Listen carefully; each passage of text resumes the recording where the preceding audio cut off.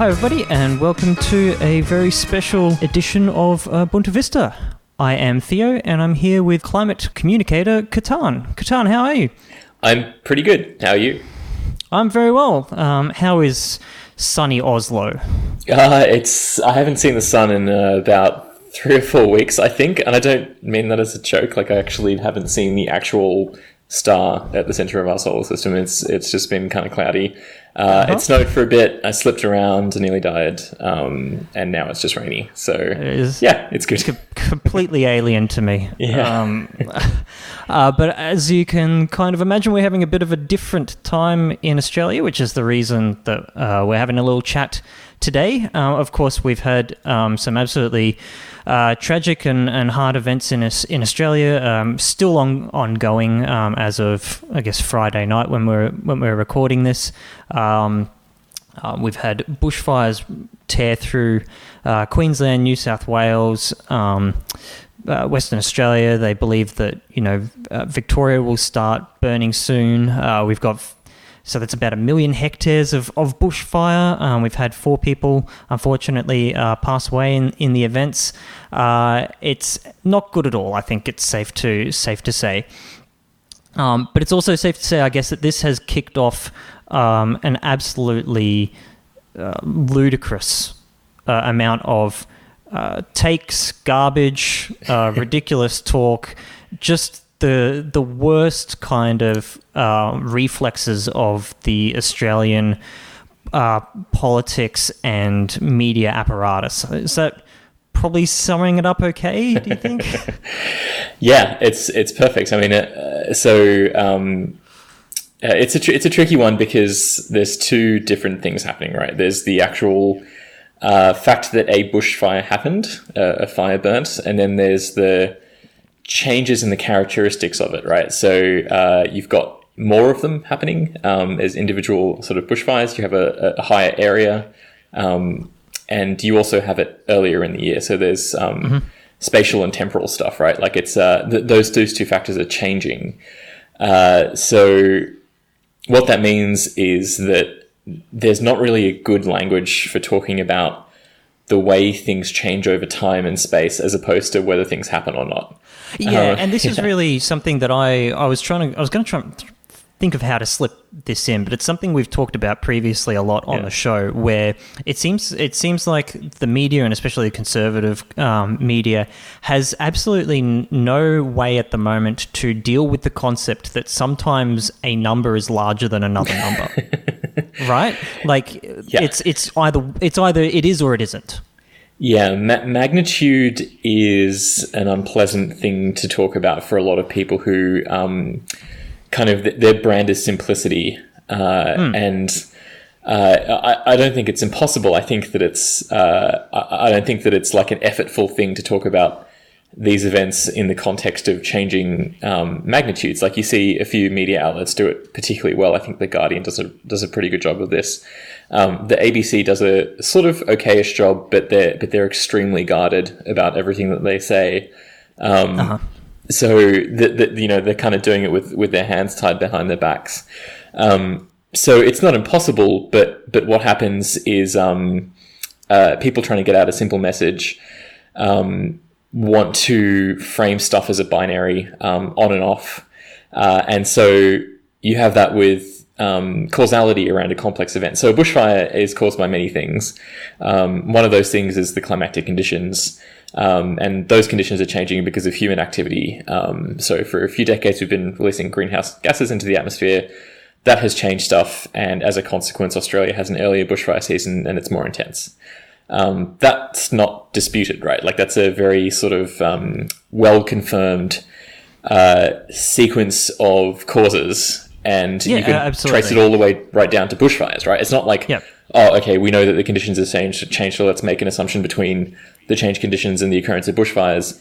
There are scientific papers that actually examine specifically the bushfires and specifically the link to human-caused climate change, and then you can use the science to basically say, well, there's an extremely high probability that this particular bushfire wouldn't have happened had humanity not burnt fossil fuels for 4 decades. or something like absolutely. that. Like that's just Absolutely. an example. And I mean, we've been, I think, talking about that concept in broad strokes for 100 years or more now, but in like real specificity since the 80s, probably earlier, but specifically, even studies fostered within fossil fuel companies, right? BP and Shell and that sort of thing. And I understand that all of our listeners are just like, yep, no, I know kind of thing. But you're preaching to the converted. But it is important to, I guess, repeat this because that's certainly not what we're hearing at the moment. And especially, I think you did a good rundown of the media, like in general, their approach there. The Guardian is publishing a lot of stuff.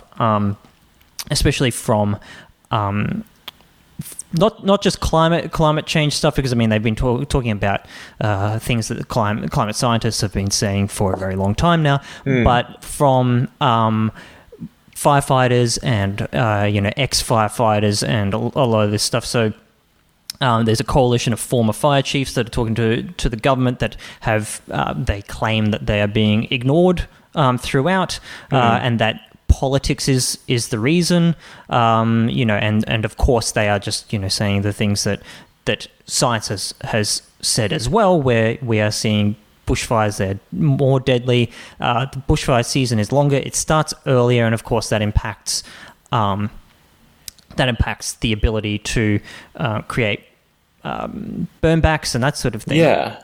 So that's a really interesting... I've sort of been reading those articles about the group of fire chiefs who just sort of said, look, we've been completely ignored on this, and we've been trying to warn about this for ages. Australia needs to reduce its emissions because that is a behaviour that is contributing to the worsening of this problem. And also it needs to lead the world in change, right? Like it's not just enough for Australia to reduce its domestic emissions, and it's not even enough to stop exporting fossil fuels. It actually needs to say to other countries, look how well we're doing and how much benefit you can draw from decarbonising, and just become like this global leader and then influence the world that way. And that would hypothetically have a big impact on emissions, which would then definitely have a big impact on the Earth's climate system. Yeah, so, which is, I think, a different approach than we are used to taking in a capitalist society, where we're used to being able to offload that trouble to somebody else. But here, the concept that we can't, that the coal burnt here versus the coal burnt when we sell our low-grade coal to China or wherever it may go, ends up as the same CO2 in the atmosphere either way. And it's a very difficult concept for, I think, a lot of the way that we have our exports and our kind of responsibility around this is structured, is not structured to handle this. So like that's, as you mentioned before, like I'm sure a lot of your listeners agree, but like that to say that is relatively straightforward, right? And that it comes from those fire chiefs is like they're a trusted source. Like that implicitly, they're not political, but it was odd to see. Like, so there were a few Greens MPs and senators who said pretty much the same thing, but they cast it in very strong terms of like moral guilt, right? So Senator Jordan Steele said that the coalition government is no better than arsonists, which, like that's pretty strong language, but I don't think there's anything wrong with saying that per se. Like, I don't think that's a unhealthy form of discourse, right? Sure. But that was reacted to with a lot of people, like, so, and we'll get to this in a second, but there are a couple of coalition people saying silly stuff, far sillier than saying that somebody who is morally culpable for contributing to a problem is a bad person for having contributed to it, right? So it's like when Jordan Steele said that, he wasn't betraying any scientific outcomes, right? Like he wasn't saying anything non-scientific. He was simply saying, for contributing to this problem, you're this bad a person or this bad a group of people. And so it wasn't like sort of anti-scientific, but then Barnaby Joyce said the other day that the sun's magnetic field was causing bushfires. Yes. Now that is not even really a moral claim, right? Like he's not saying something mean. He's saying something astonishingly unscientific. That's like, that feels like something from 2009, when climate denial was at its absolute maximum and this stuff was just across all media outlets. Like, that's just a really sort of classical, old school climate denier blog, sort of like Andrew Bolt kind of thing to say, right? Absolutely. But in his defense, he has had a lot to deal with since 2009. So, but you're 100% right. And it's odd because they can't get their messaging in order, right? Whereas the Greens' messaging is very clear, if aggressive.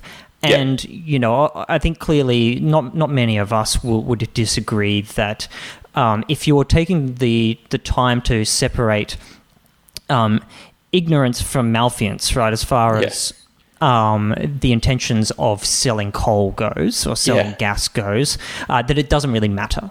Either way, your hand should not be on the wheel, right? So I think as far as we're concerned, we wouldn't really split that hair, because in the end, it results in the same coal being burnt.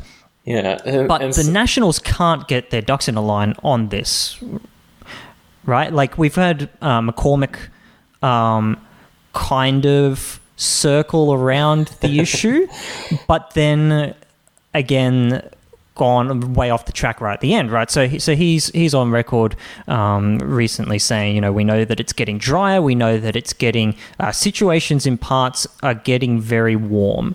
Which is, you're right, you're getting very warm there, McCormick. But then continues on to say, that the climate protests in Melbourne are getting way too much publicity. They crave that, they yearn that. These people are inner city raving lunatics. And of course, we just cut that right down to the very last sentence, which in context, it's easier to see what he's talking about. It doesn't make it any better, though, I don't think.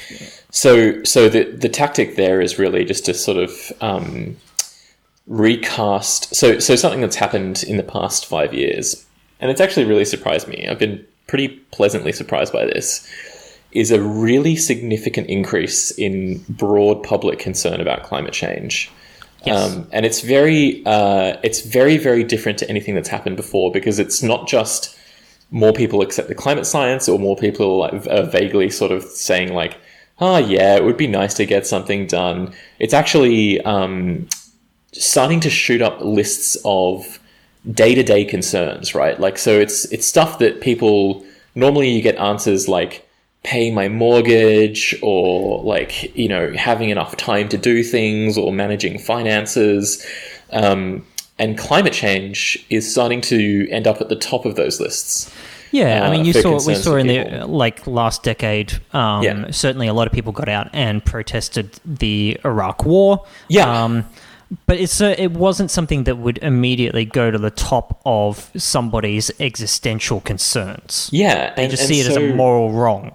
Well, in September this year, there was the Global Climate Strike event, and that was just incredibly massive. There were millions of people around the world. Australia in particular had a lot of people, and Australia was disproportionately represented in terms of how many people attended. Which is nice, right? Like, that's not something that often happens in Australia, is like a lot of people, huge quantities of people caring about a really important thing and actually getting out on the streets and saying, I care about this, please do something. So what you're seeing from Michael McCormack is an attempt to kind of push back against the broadness of concern. And he wants to be like, no.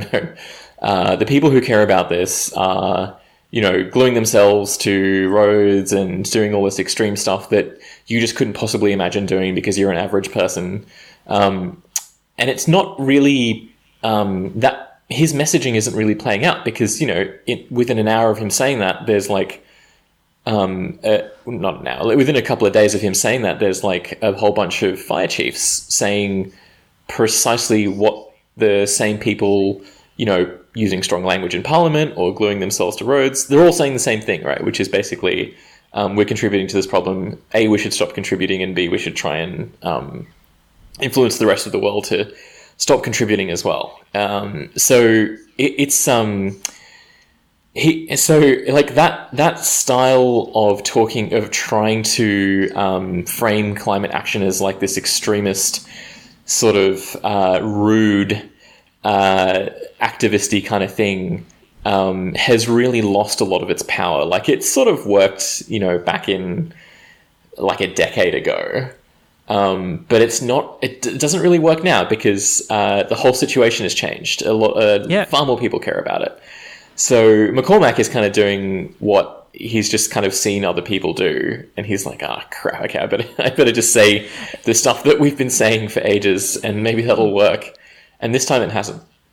No, and I mean, I think it's worth noting that I'm sure plenty of people would like to just, I guess, dismiss anybody further than 50 kilometers from the coast as a redneck or what have you. But the fact of the matter is that there are a number of very, hardworking, clever farmers and hunters and shooters and all those sorts of things. And they are rightly concerned, right? So the constituency, his constituency and the worry within it is changing, I think, especially in the last couple of years. And like you were saying, you've got people going to these protests, and suddenly people know people that have been to these protests, and they're, people that they are friends with or know and respect. And it kind of takes, I think, a bit of the stigma out of doing that as well, out of talking on and taking a position on it. There's a bunch of funny as in peculiar data around Australian views on the urgency of climate action, and one that really strikes me is there used to be a small difference between country/rural areas and city areas in terms of accepting the science and wanting change. Like, there was a slightly lower sort of need, sort of belief in climate action from rural and country areas in the past. That has kind of disappeared, right? So now they're pretty much the same thing. Like, you take a random person from a city and you take a random person from the country, they'll both probably tell you the same thing. What has increased is the divide between people older than 50 and people younger than 30. So that difference actually used to be smaller. There used to be a much... the distribution used to be narrower. Now, older people are more firm in their rejection of climate action, and younger people have become significantly more passionate about urging climate action. So that's a funny statistic, right? Because that's super interesting. Because you expect people in country, rural areas to be older, but the thing you have to remember there is that not all old and young people are distributed evenly across all areas. So, I won't go any more into it because it's kind of mind bending. But what it means is that if there's going to be any kind of like warfare, it shouldn't be between city and country. It should actually be between old and young, because there is actually a real and measurable difference that is getting bigger between generations on this issue. Yeah, and when we kind of talk about, I mean, I hate to bring it up, but we've got the kind of okay boomer sort of deal going on, and I think it goes way beyond boomers, right? To the quiet generation, that kind of thing, where the distrust between generations is possibly hardening because the policy positions are hardening. The policy difference and the belief difference is, like you say, it's really separating. At a certain age bracket. Yeah. And suddenly we're seeing people that feel kind of betrayed by their parents and their grandparents and that sort of thing. And you end up with this kind of battleground around age, which is starting to break out. I'm an older millennial, and I have a kid, and like I think she will be pretty right to hold me responsible for millennial sort of inaction, right? Like obviously millennials kind of care a lot about this issue, and we've kind of been mad about it for a long time. But the quantity of action really differs greatly compared to what's after millennials? Gen Z, is it? Kids these days, yeah.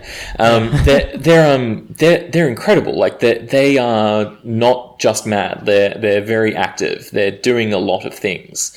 Whereas like we millennials as a generation, we were mad, but we didn't do a whole lot. And so kids are actually making sacrifices and sacrificing their education and their time and. For some of them, their public profile, in an age where everything is kind of stored permanently, they're making these really sort of huge decisions about how to live their lives as climate activists. And so they're going to look at millennials and be like, well, what the hell did you guys do? And I'll be like, well, I tweeted a lot. I wrote some stuff occasionally, but not much else. And my kid will be like, what the hell, that's ridiculous. Yeah, but I mean, I think also tweeting is one of the bravest things that you could do. It is. That's why I'm spending 8 hours a day doing it. So we've talked about then the Nationals, who are just bizarre and shooting everywhere. So Barnaby Joyce, I think we forgot to mention this. There's a quote going around at Barnaby's that says basically that two of the people that died in the fire, we're talking about this one instance in northern central New South Wales, and the quote goes that, well, they were Greens voters. And that one's being passed around kind of sight unseen a lot. I think it's worthwhile reading the whole thing because he's clearly trying to not make that political, and I will give him that much from that quote. So I thought I should just kind of read that out because you don't tend to see the whole thing. He says that I acknowledge the two people who died were most likely people who voted for the Green Party, so I'm not going to start attacking them. That's the last thing that I want to do. What I wanted to do is concentrate on the policies. We can mitigate these tragedies happening again in the future. I'm not quite sure what exactly he means as far as policies and mitigations. This is a man that said that climate change is barking mad and that global warming is better than the next ice age. But what has come out from the Australian, from the right-wing media, I think, is that it's actually all the Greens' fault. Yeah. Which is cool to know. Yeah, that was a sort of meme that emerged, I actually think, quite some time ago, like sort of around 2012 or 2013, when there were some sort of around the time of the bushfires around then as well. And the meme basically goes that Greens have opposed this activity called hazard reduction. So that's when you not during a bushfire, but before bushfire season, you kind of look at where all the fuel loads are, which is just the stuff that burns during a bushfire, and you go, okay, I want to remove that. So you can either remove it by burning it off, or you can mechanically remove it. So you just tear it down, get rid of it, get rid of all those fuel loads. There are problems with hazard reduction because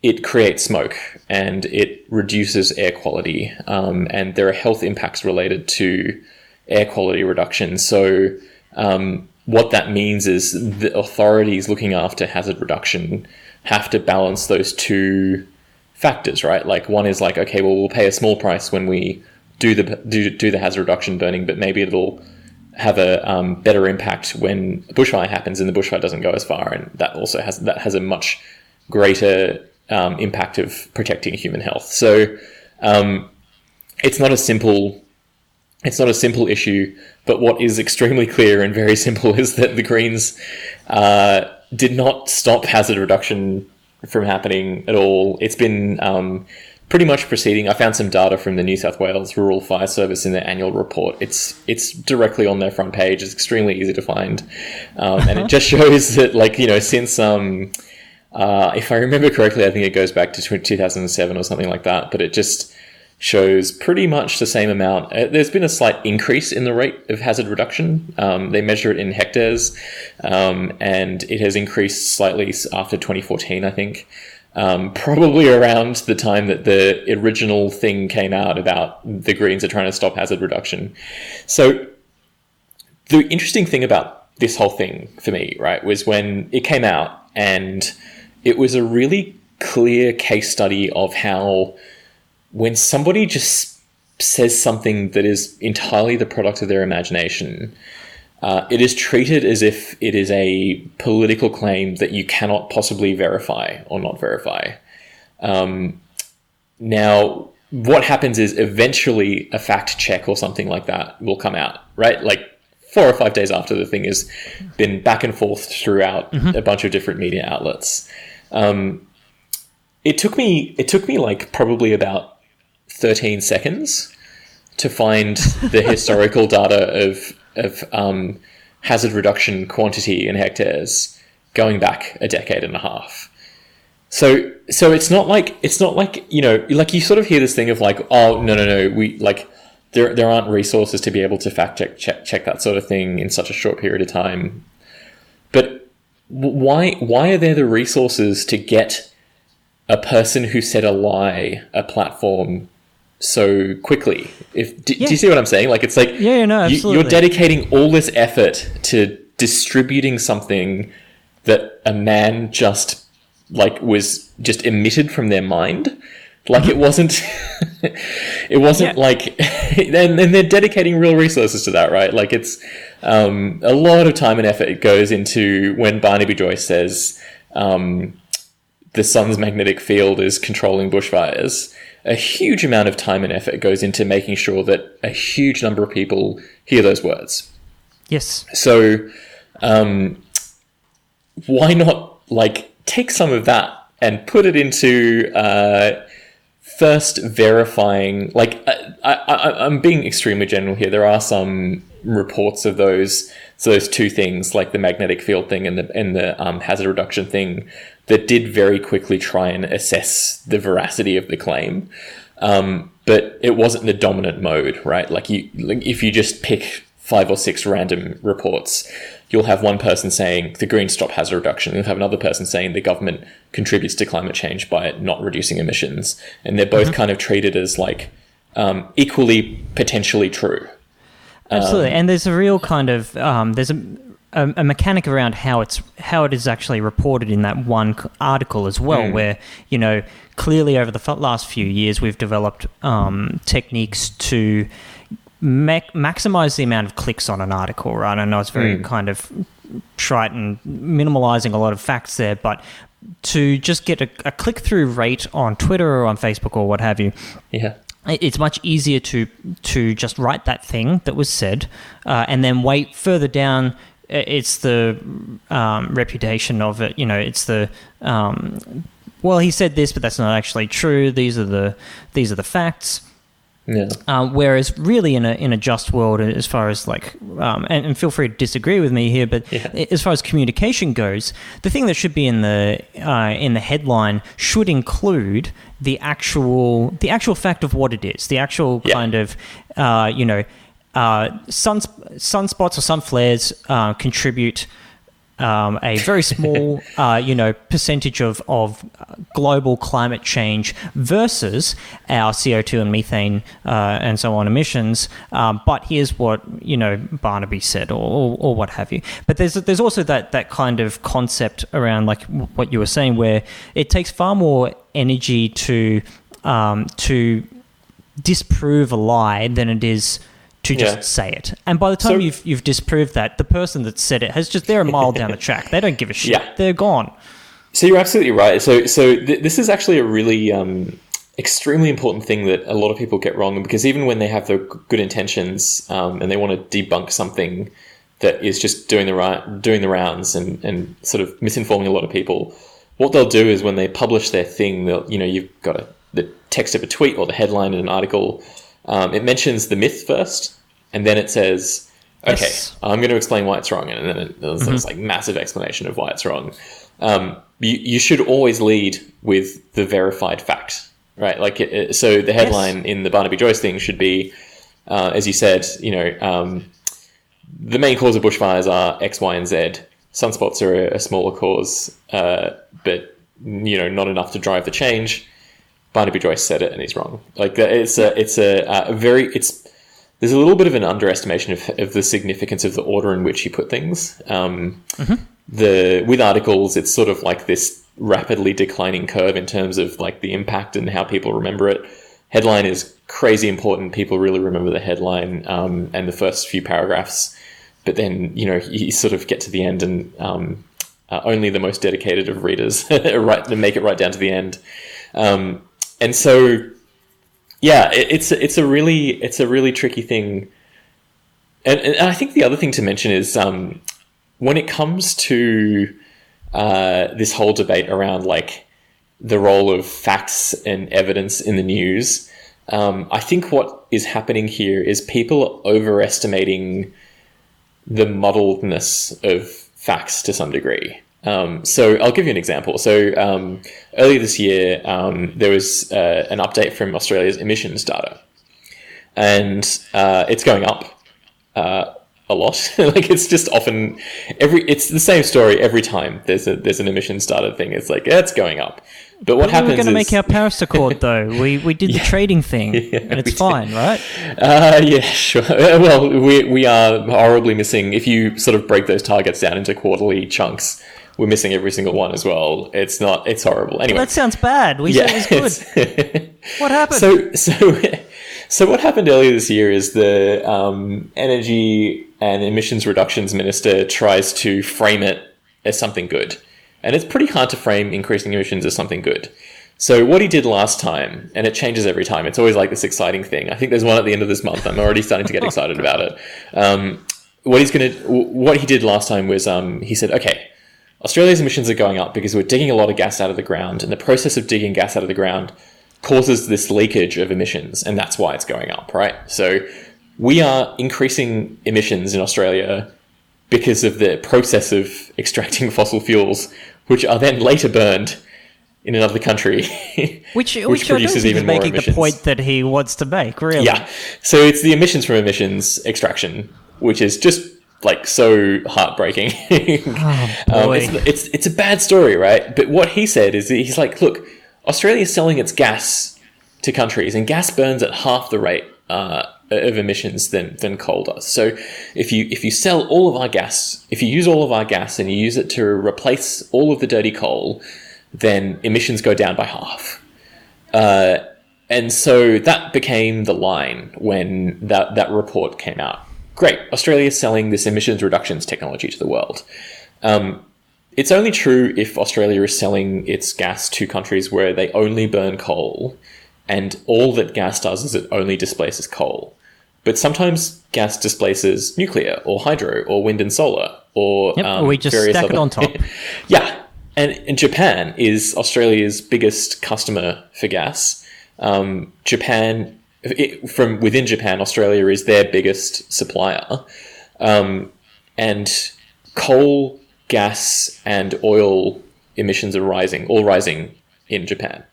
Part of that is because the Fukushima disaster inspired a very rapid shutdown of nuclear across Japan.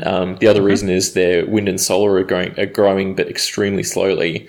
And so the consequence is that it's just increasing emissions, right? Like, it's just the whole thing is increasing emissions. Yeah. Now, that's not muddy. That's not complicated. It's not mysterious.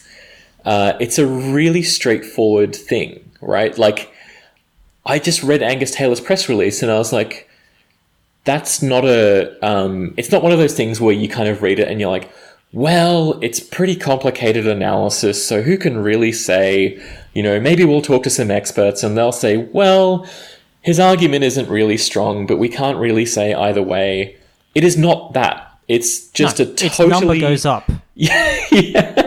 Right? And it just, like, I can't emotionally process the way people treat this, right? Like, in when Angus Taylor does a press release and a bunch of media outlets will sort of quite credulously report it because they sort of have this like ideological leaning to agree with it, like that's okay.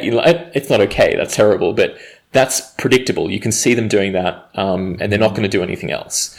But there are other like journalists and media outlets who look at Angus Taylor's press release and they're like, it's my duty to present this without prodding it, without testing its claims. And it would only be like half a millisecond of prodding and the whole thing falls apart and you're like, oh, you have just released a verifiable lie to all of Australia's media outlets. But they're not in the ideological business of actually doing that, right? Like we've joked about it a lot, that, you know, for many places that you can't really see an editing process going on between a press release from the government and actually being printed in a Murdoch press newspaper.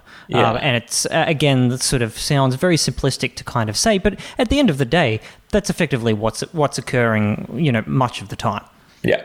So to bring it back to the bushfire thing, you know, this happened with a few media outlets and journalists that are not like tacitly right-wing, but nevertheless looked at what happened from this week and said, there has been terrible behaviour on both sides. Like Barnaby Joyce said this crazy stuff and then the Greens said this crazy stuff. And no one came out looking good because it was all unedifying and it was all basically equally bad at misrepresenting science.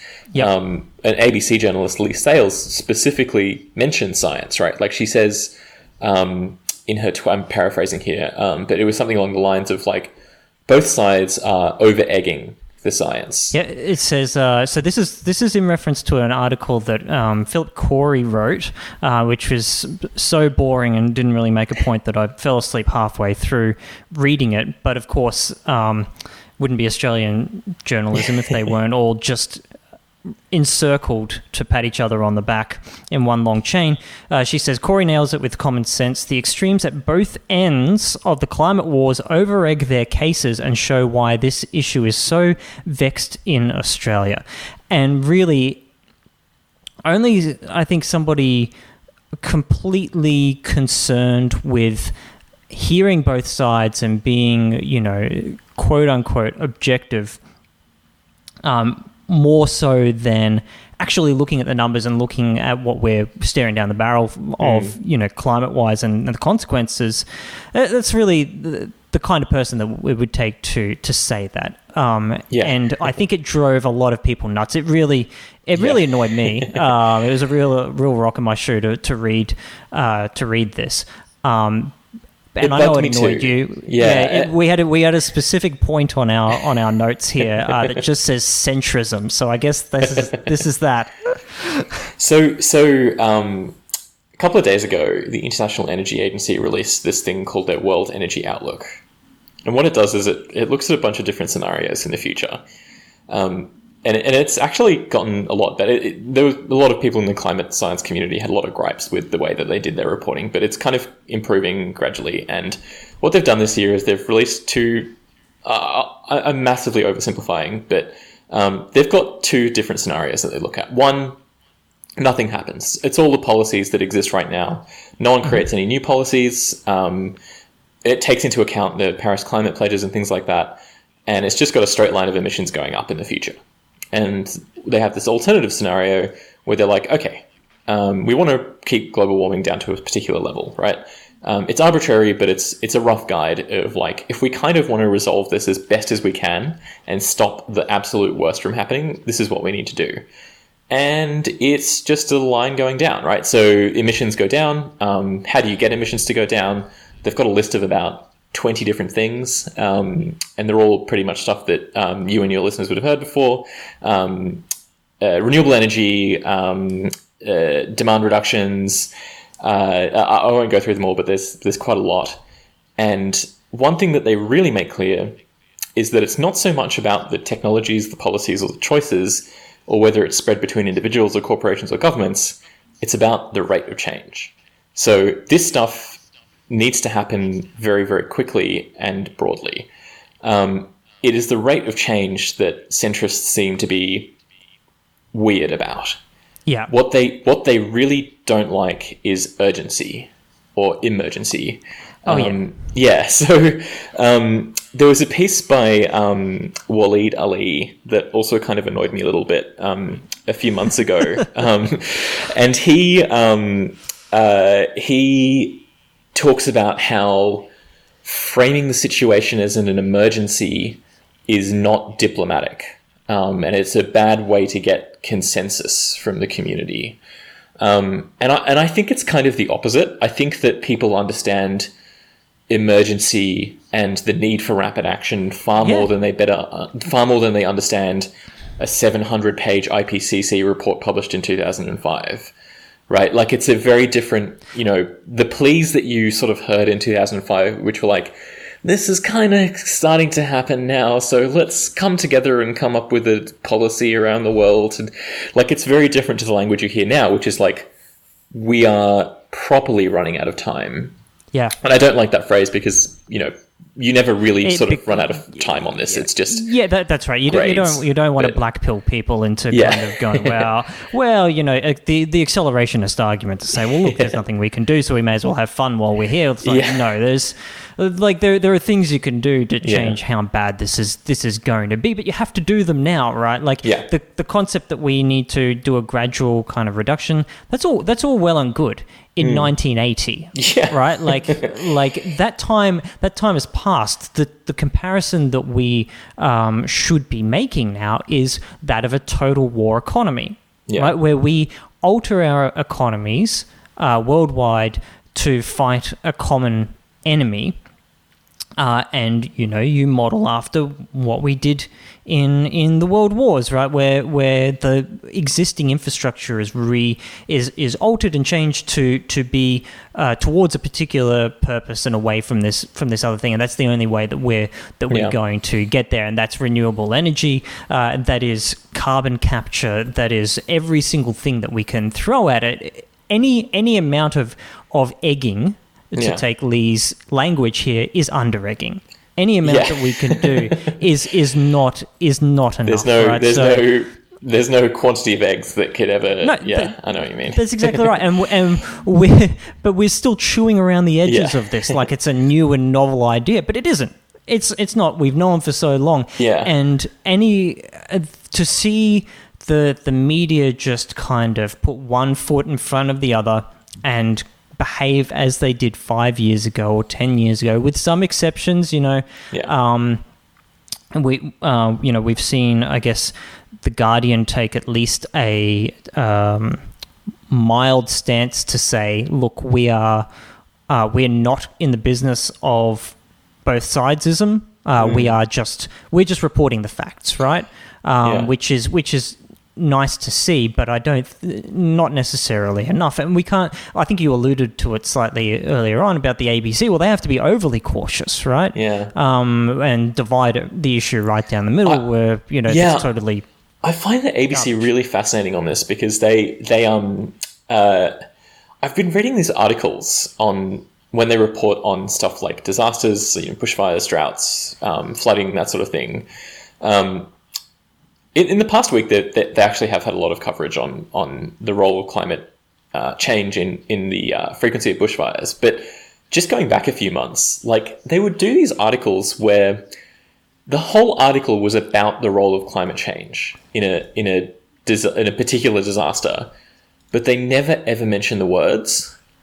So you have this really astonishing thing where, like, they're interviewing people from the Bureau of Meteorology.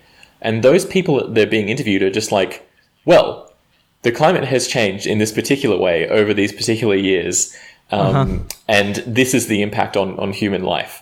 And they're very, very strongly alluding to it, but they just don't say human behavior from the burning of fossil fuels has caused this. Yeah.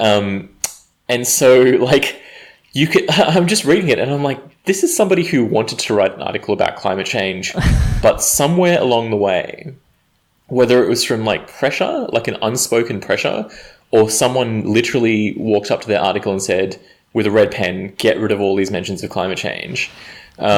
there is some force at play that is reducing their ability to talk about the science of this. So I would really love to write a book or like do like a series on the role of like the way the media reports on climate change, because that story will never be told by journalists, right? Like even the sort of parts of journalism that are dedicated to, you know, watching media, like Media Watch, they're never gonna have the space or the time to tell the story of how the media has grappled with the science of climate change. So yeah, I don't know. One day, I really want to write or talk or do something about this, because it's just and like, you know, there's Australia in particular has its own unique, I guess, like spread of just because Australia has such a weirdly concentrated media environment, it has its own particular stance on climate change, and it's really, it's pretty interesting. One day I'll get to it. So to bring it all around though, what would you like to see? How would you like to see this issue communicated? What's the right thing? Yeah. So just on that same thing that I mentioned before about how the language used to talk about climate change has itself sort of changed over the past few years. Urgency and collective action kind of go nicely together. So something that really sticks in my mind has been the climate strike movement from this year, because it's something that happens on a very large scale. And scale is extremely important when it comes to either individual lifestyle changes to address rising emissions, or putting pressure on governments and corporations to change what they do to stop the extraction and burning of fossil fuels. There is a sort of like additive quality to it that is really very different to everything that's happened before. And I'll give you an example of this sort of phenomenon in emissions reductions. There was a study that came out a few years ago about the way solar power spreads across a suburb. So one person puts it on their rooftop, great, that's, you know, X quantity of emissions reductions, but their neighbors walk past and they see it and they talk to their neighbor, and the neighbor's like, I paid $10 on my electricity bill this year. And so like, it's been a real like social kind of, you're 100% like I've actually seen this, and it started off as this little seed of you know, we saw a couple of companies where they took on the electricity bill, and they said, well, look, we'll make it all balance out, right, with because we'll be generating electricity, but you know, you'll be paying us through this mechanism. And this idea has kind of spread socially once it reached a particular scale, right? Once it hit that little tipping point of people having heard of it. Yeah. So that is a powerful message. So with everything, not just about the fact that something is being done, but that it's being done together, is something that really has quite an impact these days. It wasn't so much the case like about a decade ago. Like you sort of talked about stuff and it really it was quite a lot about technology and policy. It was always like, oh, there's a new type of solar panel, or there's this cool new policy that is going to reduce emissions in a particular way. These days, the really powerful messages tend to come from 100,000 people believe the same thing you believe, and they were so pissed off about it that they walked out onto the street and did something about it. So it's not just you yelling at this fossil fuel corporation. There's many, many hundreds of thousands of people doing the same thing.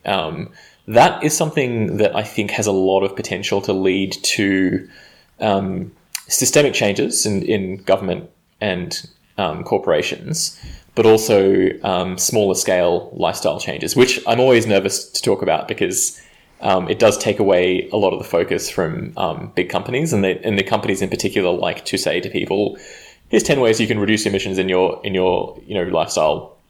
When like even if you never drove a car for the rest of your life, that's like 10 seconds worth of the amount of time that they spend extracting fossil fuels in terms of emissions.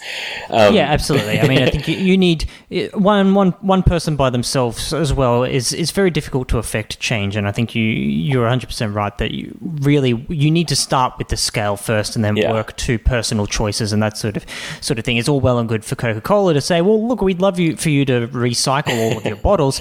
Yeah. The better thing would be for them to not be making single-use plastic in the first place, right? Yeah. And you apply that logic to climate change, and especially, we saw results out of the and we don't have time to get into this whole oh my god, the ETS being destroyed and oh dear me. But the climate, the carbon pricing, right, is an example of a mechanism where we saw a thing at scale filtered down to actual personal lifestyle changes, right, where the price of things changes based on what's the externalities actually being priced, and then suddenly people have to factor that into their day-to-day decisions. But it's too hard to think about that by yourself. As it is, life is hard enough as it is, and that's why we need real policy and real change. Yeah. Well, exactly right. Like that's the interaction between policy and personality. So to give you another good example, Australia's national electricity market, which is the southeast sort of coast states, everything except Western Australia and NT, has gone from about 10%. Zero carbon energy, which was mostly hydro back in, sort of pre-2010. In the space of about a decade, it's gone to about 20%, right? So, that's kind of a prediction. I think by the end of 2020, the year 2020, it will be about 20 to 23% renewables, right? So that's including hydro. Now that growth, like basically the decarbonization of a tenth of that entire electricity grid was subsidized by everybody. So every single person who pays an electricity bill paid a tiny little fraction into the scheme that resulted in the construction of a huge quantity of solar panels and wind turbines that are all displacing coal. There are molecules of greenhouse gases that are not being released into the atmosphere for every single 5-minute interval on that national electricity market because those people paid that money. And if everybody had said, I hate this thing, I'm not going to pay that money, then it wouldn't have happened. So it is like this massive collective action. And, obviously it was forced because it was a federal government policy. But everybody was cool with it, right? Like that was a year in which the renewable energy target, that was a decade in which the renewable energy target was just happily welcomed by everybody, and it remained popular for the entire length of its existence as a policy. And it worked. Like it is going to exceed its target by a very large quantity. The Liberal government cut it in 2015. So, it's actually going to exceed its original target before it was cut. But of course, the amount by which it exceeds it would be higher if it hadn't been cut. Yeah. So that did have some impact, unfortunately. But it is still like a pretty damn big change to the entire machine that is the electricity market that was funded by everybody. And they all kind of did that, right? Like it was a real sort of, everybody was involved. Every single person who paid an electricity bill was involved. And that is a really that's just a great thing that happened. I know that's a weirdly simplistic way of putting it. No, I know. You have to believe that great things can happen through collective action, right? Because otherwise, what else is there? Yeah, and I think a lot of people kind of just don't know about it. They kind of it happens in the background, and someone will read an article about renewable energy hit a 50% maximum in the grid, which is great. That's really good. But it happened because of a lot of help from all Australian citizens who pay electricity bills. So, if people are feeling I hate that this stuff is happening, and I hate not helping, well, you're already helping to some degree. You can help more if you want to, if you have the capability to do so, but you shouldn't feel like dejected.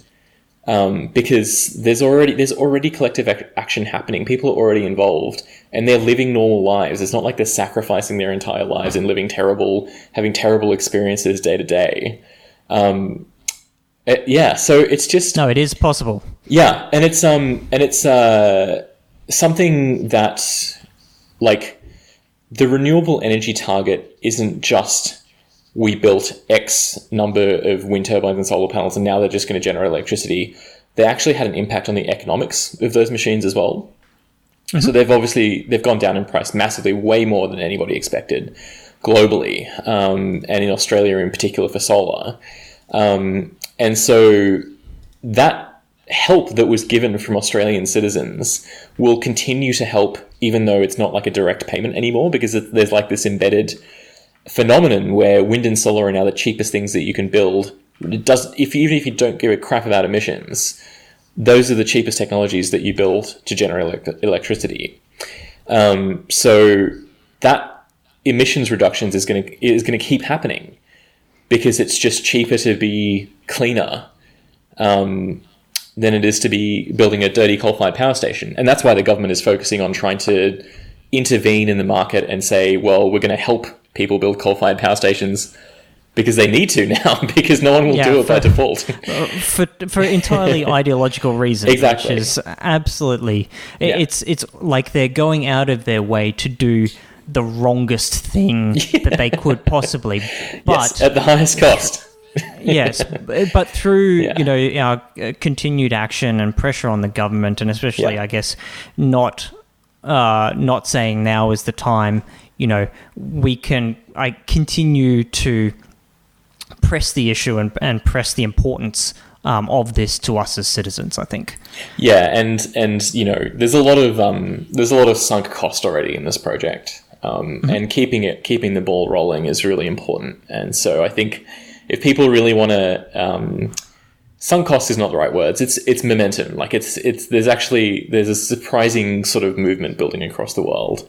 And it's having impacts that I don't think anybody expected the scale of. Like even I was a little bit like, I didn't quite see these changes happening.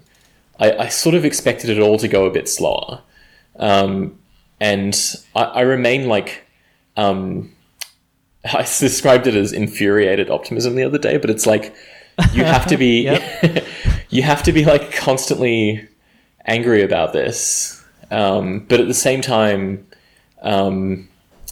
it's actually really heartwarming and nice to see changes that happen. And it's, of course, very important to remember that a lot of the good things that happen come from sacrifice from people who often are in positions where they, they can't give up a lot. People in developing countries are often protesting their government when they're exposed to massive risk. There are young people who are also exposed to massive risks from being active about this, but at the same time, what they do has a really big impact on politics as well. So, yeah. Absolutely. Cool. Well, I think we will wrap that up there on a positive note. It's been really lovely chatting to you, Ketan. Any plugs that you'd like to do for your for all the projects that you've got going on? Yeah, follow me on Twitter. I've just submitted a book manuscript with UNSW Press, and that's going to be probably coming out about halfway through next year. So keep an eye out for that. And over the next few months, I'm going to be doing a few little projects, but just keep your eyes peeled on my Twitter feed, and they'll be coming out there. So yeah. Awesome. Cool. Well, thank you so much, and we'd love to have you back sometime. Awesome. Thanks for the chat. It was really fun. All right. Cheers, mate.